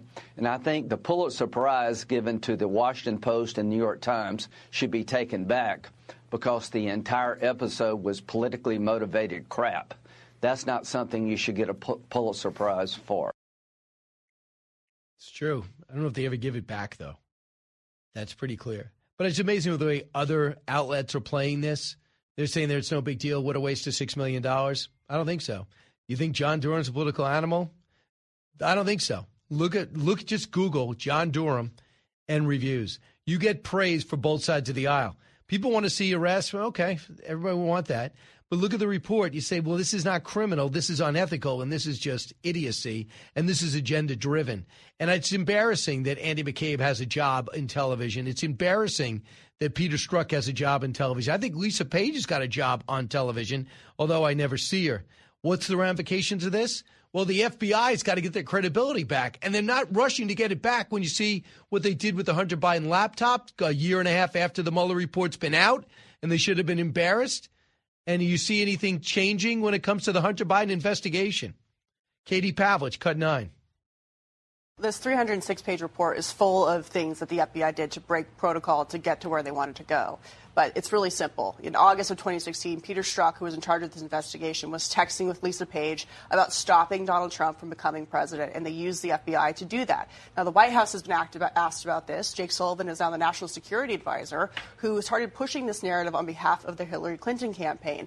And what the Durham report also said is, yes, these reforms have been implemented, but unless the FBI gets back to an ethos of protecting the American people away from politics and back to the Constitution, then it will be, quote, fruitless for the efforts to change the trust that the American people no longer have in the institution. That's the problem. And that, to me, is if you just look at this, if you want to ignore it and say it's no big deal, it's a waste of money, I just ask you this. Did Donald Trump collude with Russia? I don't care if you're hosting The View or if you're Rachel Maddow, you said the exact opposite. You were going with reports from Mother Jones to Washington Post. Now that you've seen the Mueller report, you read the Horowitz investigation, the IG report, and now that you read the Durham report, tell me you still believe he colluded with Russia, because he didn't. And when you realize all those reports can't be wrong, now you know why people are angry and want to see people arrested and feel like we've wasted a lot of political capital in our lives. And if you're Donald Trump, you're watching your family be threatened. They're targeting your son. They're targeting your son-in-law. They're targeting your daughter. They're harassing you in your private business that Eric Trump was in charge of as vice president. They're still being harassed today, and he's a fighter. Look, I don't think Donald Trump is playing a perfect game by a long shot, but this revelation is significant in the Durham report. Now, if you want to know how paranoid the administration is, listen to KJP yesterday, cut 1. What is the White House reaction to Special Counsel Durham's report on how the FBI handled the Trump-Russia probe? I would leave it to the Department of Justice to speak to. Talks often about how he wants the DOJ and FBI to remain independent and above the fray. That report seems to reflect the opposite. Does he agree with Special Counsel Durham that there needs to be wholesale changes at the FBI? Again, that is with the Department of Justice. That's not something that I'm going to speak from the podium. As you just stated in your question, we believe in an independent Department of Justice. That's what the president said when he was running, and that's what the president has said the last 2 years. Thank you so much. I'll see you guys in Japan. President was briefed. I believe the vice president was briefed, too, about what Hillary Clinton was up to. They didn't stop it. I don't think they were behind it. But at the same time, in the last year, he was trying to enrich himself, it seems, with Hunter Biden taking the lead. And Tony Bobulinski told the story. And still, no one carried it outside Fox and a few other outlets about what the Biden family was up to. So for people to say, well, that was then, this is now, I made reforms, I don't blame you for saying I'm not buying it. So when we come back, we're going to talk to Sid Rosenberg and others. We're going to talk to him about what's happening in New York City, how we have veterans being kicked out of hotel rooms, homeless veterans. We have weddings that were paid for, contracts signed that were broken, and these weddings will have to take place elsewhere because all of illegal aliens are spread all across New York City. Finally, a judge stopped the busing of them into Rockland, Orange County. How many more will stand up? I understand they're going to be shipping them over to Riverhead. They might be the best people in the world. I'm not talking about them. They don't belong here. They came here illegally. They shouldn't be here. And the reason why I think Joe Biden's going to pay the price is because these cities are overrun and run by Democrats. They have only one person to blame, 1-800-JOE-BIDEN. In fact, Eric Adams has done so much blaming and pointing that he is now off the president's reelection committee. This is the Brian Kilmeade Show. Don't move. Want even more Brian? Download the podcast at briankilmeadshow.com. Every episode, exclusive interviews on demand. More of Kilmeade coming up. If you're interested in it, Brian's talking about it. You're with Brian Kilmeade. But we're not getting the support that we deserve here in New York City. People are coming through the bordering states, but they ending up in New York City, Chicago, and other northern cities. It's clear that the blueprint has become that send migrants to these big cities in the north, particularly to New York City, and it has overwhelmed our services. Every service in our city is going to be impacted by this action. And Eric Adams made it clear when he was on our Fox affiliate, local Fox affiliate, that he says, Joe Biden, this is really on you. And that has created a lot of friction. But don't worry, Al Sharpton says he's going to broker a peace between Biden and Eric Adams. With me in studio, Sid Rosenberg, host of Sid and Friends on our great affiliate 77 WABC. I brought him uptown on a day he's nursing a series of injuries. But he's going to look to put that behind him and try to soldier through. Yeah. Usually when I walk over here from WABC, the radio studios are pretty close. Takes me about 10 minutes. This was a 25-minute walk due to the severity of my hamstring injury. Right. But I wouldn't miss being with you for the world. So I'm here. I'm kind of like Willis Reed, Game 7 against the Lakers. People are comparing that. Yes. A lot of people. I'll hit a couple of shots early, then I'm getting out. Right. Right. And Walt Frazier will never get the credit he deserves. Well, what a game he had. 36 points and 19 assists. So you're comparing the 6 foot 10-inch center, walking out to Madison Square Garden to you walking into a building and pressing the button on an elevator. Eerily similar. It's so Why is it, by the way, when I come to this building, whether it's to do your radio show, your TV show, or Jesse's TV show, I get in downstairs, and then I get to a certain floor, and I can't get in the building at that point. I know. I stand outside for 15 minutes till somebody goes, hey, that's Sid, let him in. Right, which, by the way, you'd hope we'd have a better security system than that. You know, hey, that's Sid, let him in. Hey, it's every bit as bad as the border. You thought Mayorkas was bad? How about this? Oh, this is true. It's the Mayorkas method. Hey, there's Sid, let him in. And that's pretty much how he decides who gets in our country. That is true. Your paper pass doesn't work? It does not work at the door. It works downstairs, then you get to the actual floor, and then you're locked out. And you know whose fault that is? Donald Trump. Allison. Oh, okay. Allison, she's the best. I refuse to blame her. Right. I blame you. Then what about Eric? You can blame Eric. Yeah. So you heard Eric Adams. He's getting ticked. And this is a man-made, Joe Biden-made disaster. Listen, he does not call out Joe Biden. Stop with that. He says federal government. I've never heard the mayor say Joe Biden's name once. Not once. He goes, this is a federal government problem. Here's the next thing, and I got to give my buddy Curtis Slewa, who's listening now, a ton of credit. He works tirelessly at this, okay? All these hotels, the newest one is the Q Motorway in Queens. All these hotels, the Roosevelt hotels, owned by a Pakistani. They're all owned by LLC. When you do a deep dive into these LLCs, what you find out is their names, who they really are, and most of them, if not all of them, are Democrat donors. And they give money to campaigns like Kathy Hochul and Eric Adams. Don't you think for a second he's not making money here? That is so interesting. I never thought about who owns the hotels because the hotels get totally paid out. Right. They're kicking out wedding parties. Yes, and veterans, good American veterans are getting kicked out so Democrats can get paid, and also they're dropping off a lot of these folks in Republican towns, including mine. So let's not be sympathetic to Eric Adams. Wow. He's doing okay these days. You just educated me big time. Gary Moretti is one of the people who called the hotel. He's supposed to be getting married at this hotel. He rented the whole thing. Cut 27. Got a phone call from my sister that she turned around and to check out the news, look at your hotel. No phone call, no text message, no email from them about any cancellations.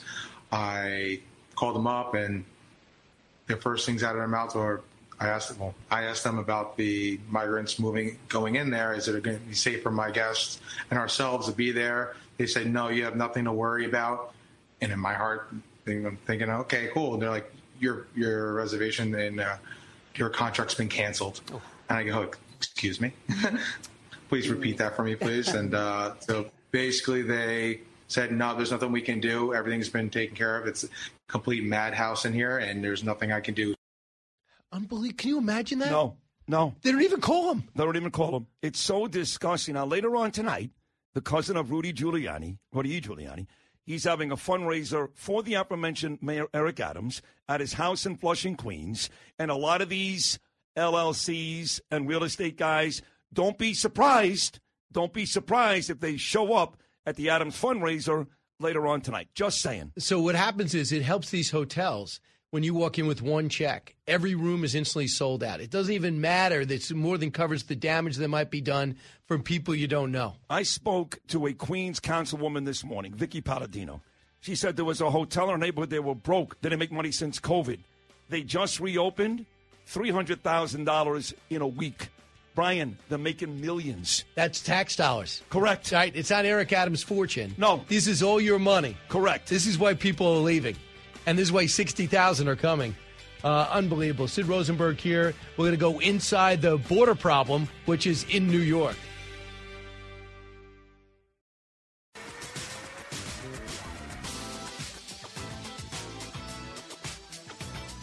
Radio that makes you think.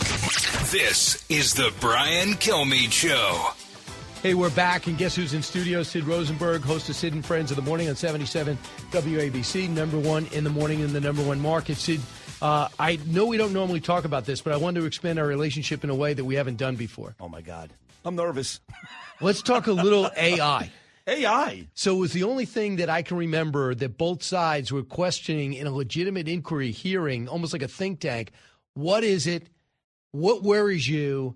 How do you want us to regulate, but I don't even know enough to regulate.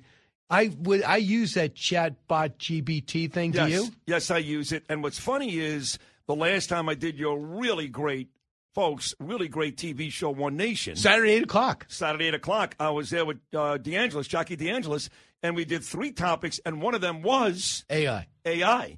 That's the first time I started to delve into it, and it is a scary, scary thing. They basically steal your identity in 3 seconds. Right. And they've already had it where people say, give me your credit card number. Yes. It's an emergency. I'm being held hostage. Yes. So yesterday. I hung up on my wife yesterday. Right. You didn't. I thought it was somebody else. I did not believe it was you because you give me so many compliments. That's right. I go, who is stolen? Something's happening here. Can't be Danielle. Yeah, there's no way. So listen to Senator Richard Blumenthal, who's used to saying things that aren't true, came out and had this statement. And before I tell you what of the background, let's listen. Cut 18. If you were listening from home, you might have thought that voice was mine and the words from me. But now, in fact, if I could do this again and we weren't live, I'd go cut 17. So let's pretend we're not live. Okay. All right. I'm in a huge delay. This is Senator Blumenthal, cut 17. Too often, we have seen what happens when technology outpaces regulation. The unbridled exploitation of personal data, the proliferation of disinformation, and the deepening of... So you have the spirit of this, and then he says this, cut 18. if you were listening from home, you might have thought that voice was mine and the words from me. But in fact, that voice was not mine. The words were not mine. And the audio was an AI voice cloning software trained on my floor speeches. What do you think about that? I think if I Pretty was, amazing, right? I think if I was Kamala Harris, Joe Biden, and Mayorkas, I blame AI. Right. Wasn't me. Wasn't me. I didn't say that. I had a much better border policy. Border secure. Wasn't me. So do you think that people are going to laugh at us in 2023 the way we're probably laughing in 1993 when the internet started coming out and people started making comments like, this thing can look up everything and they know everything? We laugh at that now. Are we going to be laughing at what we thought about AI? I don't think people are laughing. I think this is a genuine concern. People are nervous. You know, look, we had the thing with TikTok not that long ago where the Chinese basically take every bit of our information from our kids. Now you've got AI. I don't think it's a laughable matter. I think people on both sides, it's bipartisan, like you talked about, are really nervous that this is going to pave the way, make 1984 look like Mr. Rogers. Right. So I don't think it's a laughable matter. I think it's a very serious matter, and I think it does need to be looked at in Congress. So this is what worries me. Sam Altman, the founder and creator of chatbot GBT, he says this. He's the AI CEO. Cut 14. My worst fears are that the field, the technology, the industry, cause significant harm to the world. If this technology goes wrong, it can go quite wrong. And we want to be vocal about that. We want to work with the government to prevent that from happening. Wow. You invented it, and you're like, I'm afraid it could destroy the world. Has that ever happened to you? Did you invent something and then not release it because it could destroy the world? Yeah, every day. That's what I do. Oh, I do go to chatbot TG. How do you say it again? GBT. Yeah, and I put in, I said, I swear to God, this is true. I go, tell me why Sid Rosenberg right now is the most popular and best radio host in the country. And literally it put together like a 3-paragraph whole thesis as to why that is exactly the case. Why were you didn't argue with me. Were you satisfied? I was with this somewhat description? I was nervous it was going to say, who told you that? But they gave me a legitimate 3-paragraph reason why what I said was exactly right. Hey, Allison, you think my ego's out of control? I mean, can you imagine the first thing you ask AI is why am I so great? I mean, come on. He's got to be worse than anything you've witnessed me do. To be fair, that was the second thing you asked. That is so wrong.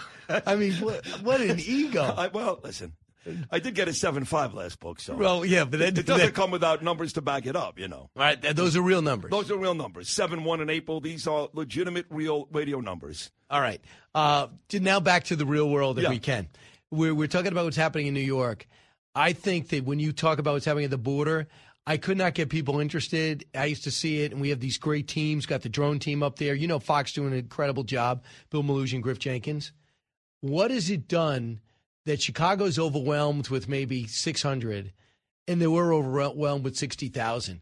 Now, Sid, you don't have to reach for this topic anymore, right? No. It's on everybody's mind. It's everywhere. I just told you, actually, that my friend, the actor Scott Baio, left Los Angeles, moved to Miami. They've got the combination, like we do here in New York, of homeless and illegals. Not migrants, illegals. In Los Angeles, yes. Brad Pitt left, and Katy Perry left, and now Billy Joel left New York, and he went down to Palm Beach. Everybody's talking about it. Everybody is. And the truth is Eric Adams comes out a couple of weeks ago, made it a racial issue here in New York. He talked about, well, this is only happening to black mayors. And I say this to Eric Adams, if Bill de Blasio was still the mayor of New York City, and last I checked, Bill de Blasio was very white, they'd still be coming. It's not black, it's blue. Blue for Democrat mayors, blue for Democrat governors, blue for the states. This is where the problems are. It's not Florida. Texas has their issues, but Abbott does a decent job of dealing with it. Could you imagine if the mayors in New York, Chicago, Los Angeles had to deal with El Paso in Texas? It would be a worse disaster. It's a matter of politics, not race, and mayors like Eric Adams need to stop that nonsense. Well, they have to, but now I heard yesterday, and I got you, because I was on our St. Louis affiliate, and they say, well, Eric Adams is petitioning to get rid of sanctuary city status. One of the governors in the area, one of the county executives in the area, I think it was Rockland, said that, he mentioned he's going to try to get rid of it. Do you believe it? Well, I heard he was actually in court a couple of days ago, Brian, so there is some truth to that story. I can't confirm that.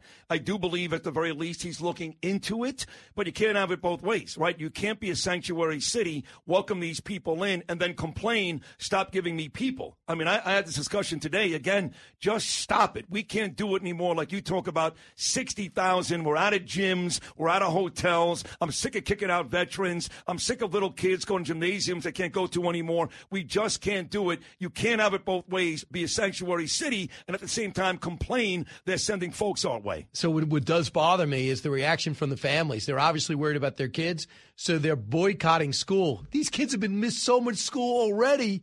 To keep them home for another week is crazy. One of the schools, to your point, Brian, in Brooklyn today, I believe Sunset Park, 1/3. That is a lot of kids, Brian. 1/3 of the kids stayed home. We just went through COVID where the teachers union did the best they could to destroy our kids, and they did a good job, Randy Weingarten, Michael Mulgrew, destroy our kids. Now we've got this. When in this country are going to we worry about the kids, the veterans, those type of people? These political leaders, they just don't care. Right. When we come back, Sid Rosenberg will comment on was it a good move or not. In the Saudi-backed Live Golf League, they are in a dramatic finish. It was preempted by the Penn and Teller skincare infomercial. Stop. Was that a good move? Stop. Don't answer. Think about it, because I know you know the business. You got to pay the bill somehow. Stopping the last round of the Live tournament so Penn and Teller can sell skincare. Is that a move that Sid would back? Think about it. Play this game at home. What would Sid do? Which everyone has. And then try to anticipate his reaction. Don't move. Educating, entertaining, enlightening. You're with Brian Kilmeade.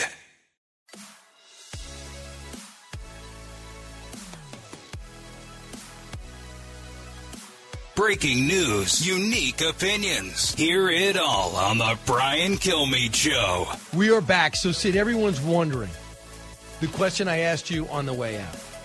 You remember that question? I do. Why would Penn and Teller be on in the middle of nail-bite time during the LV Golf Championship? Now, in the Live tournament, they're trying to establish themselves. Yeah. Do you think this is a good move? Well, let me tell you this, Brian Kilmeade. Every decision I make these days, I think about one man and one man only. Not you, I'm sorry. And that's President Donald Trump, who was on my radio show just Thursday for 18 minutes. We had a great conversation. I know he would be furious. Yes. If I went to Truth Social, which I haven't, I'm sure he wrote something. So if Donald Trump doesn't like it, then Sid Rosenberg doesn't like it. That's my answer. All right, before we do that, a couple of things. Do you know that they did something the PGA won't do? They play at Donald Trump courses. I know that. Right. And that's where that's all political. Yeah. That's a political move to move out of the course. So that hurt him. This helps him. It does. And look, he has made it very, very clear, whether it's Dana White, right, with the MMA, UFC, or the Live Golf Tour, He's going to support those folks. And they've got some great names. You know that. They stole almost all the big names outside of Tiger, who can't play anymore anyway. Greg Norman's done a pretty good job there. So it seems weird that the CW would, in Brooklyn especially, would go away from nail bite time during a big golf tournament to go to Penn and Teller. That's awful. But awful. When you think of Penn and Teller, do you think skincare? Every time. You do. Again, that's a little different. Maybe weight loss. Way back when. Is it, before we get into more to know, which you didn't know we were doing that, right? I had no idea. It doesn't matter. It's not that you're going to do. You're not going to do well anyway in it because these are cold reads, and that you have nothing to do with the topics. Nothing. Right. So about Donald Trump, do you believe it's his nomination to lose, or do you think it's so early? Almost. Remember, we thought the Mets were going to run away with the East, and in spring training. It's over. Stop. So do you believe? It's over. Stop. He's up 44 points. Stop. In the morning consult poll. I don't care what poll it is. Ron DeSantis, great guy, great governor. He has not a little bit of charisma. He's got none. We need that tough, charismatic guy. That is Donald Trump. Again, Ron DeSantis, good policies. Why? They're Trump's policies. I love the paternal lockdown in Florida, don't get me wrong. He's done some great things there. But Ron DeSantis is not Donald Trump, and this country is in such bad shape, such dire straits. We can't take our chances with a rookie. We need the guy that's actually won already and done it. That's Donald Trump, not Ron DeSantis. He's going to murder the field. I don't want to hear about Nikki Haley, Tim. Stop. He wins the nomination easily. The question is, does he win the GE? Hey, Eric, I know this is the last minute request, but are you recording this? We do. Okay, because I think this is something that Sid Rosenberg, who's been around the block so many times, right? You worn out 2 pairs of loafers. So we can't pick out things before they start. Not true. You know that, is it President Scott Walker? Is it President Rudy Giuliani? Is it President Hillary Clinton? I mean, this is how early, Sid. You're very caught good up in examples. momentum. These are momentum. This is a momentum choice. Except none of those people you just mentioned were president. He's already done it. Remember Grover Cleveland? No, not really. Oh. Did he pitch for the Indians? He wasn't that good, so he became president. So he became president, lost it, and came back. That was it. Right. So Trump will do the same thing, 45 and 47, even though, according to Donald, of course, he won all 3. 2 things are taking place to back you up. This Durham report, even if you don't like it or want to ignore it, it says that he was right. Of course. Jake Tapper came out and said he was right. Of all people. And Jake Tapper was the first to malign Donald Trump after Caitlin Collins embarrassed herself on CNN. Right. So it wasn't easy for him to do. No. So those type of things are happening. And then you're watching all the Biden policies, which are the inverse of Trump. Correct. The thing that I differ from Trump is on Ukraine, they have a chance to win this thing big. No, they don't. have to send a message. I agree with Trump. On everything. No matter what he says, that's it. But I really do agree with Trump. I think this Ukraine thing has become a disaster for this country. Enough is enough. We'll get to that later. Right. But you're right. You're totally wrong about that. No, I'm 100% right. But Biden That's has... right. Let the West lose to every belligerent dictator. Please. Right. We can't win every war. They've been doing that for a long time, Russia and Ukraine. No, they haven't. Long time. Long time. No. They've hated each other for thousands of years. Right. And just watch. You just, what is this? This is May. This is May, yeah. June 15th, are you available? No. June 15th, we're going to watch the biggest surge you've ever seen. We are. All right. Okay, but by the way, he changed all those policies. But Ron DeSantis does have, I think, don't get caught up with the lack of charisma. Zero chance. Because he has charisma. Zero chance. He's very deliberate. He's very direct. He's what? He's very direct. He is? Yes. Okay, great. He ain't going to win. Right. And all the things that Biden changed, he only did it to be spiteful for Donald Trump.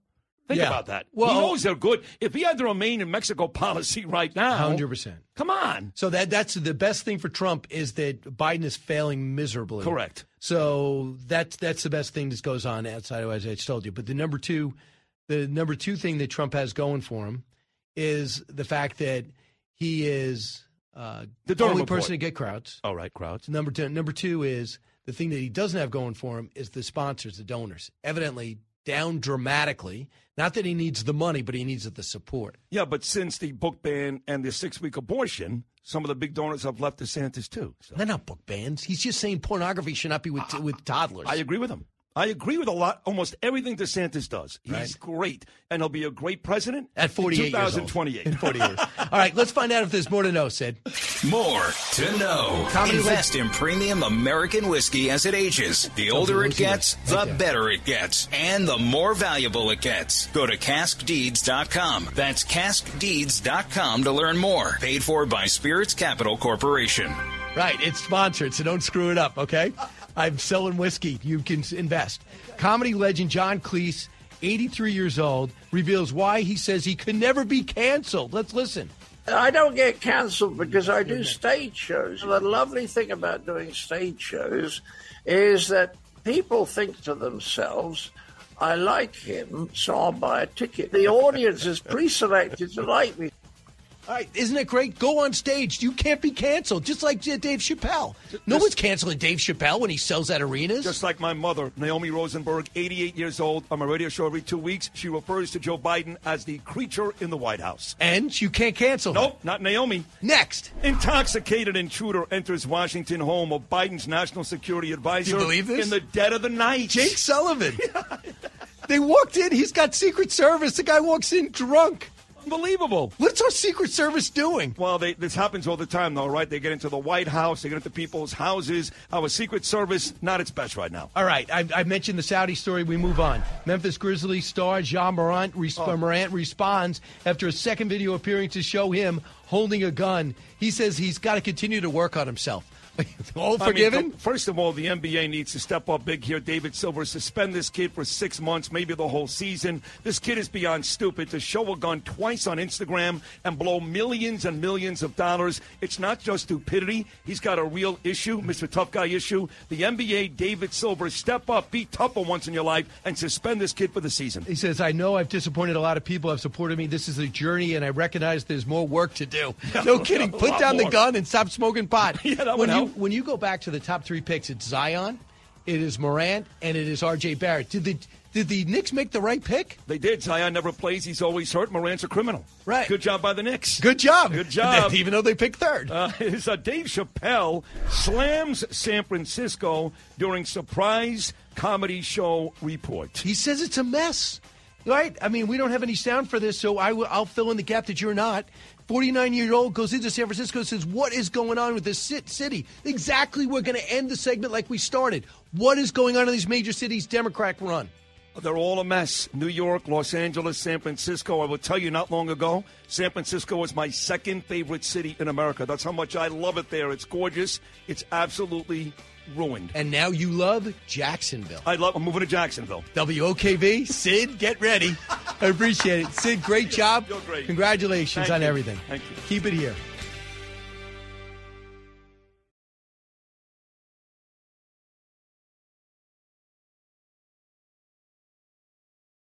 Kudlow on Fox Business is now on the go for podcast fans. Get key interviews with the biggest business newsmakers of the day. The Kudlow podcast will be available on the go after the show every weekday at foxbusinesspodcasts.com or wherever you download your favorite podcasts.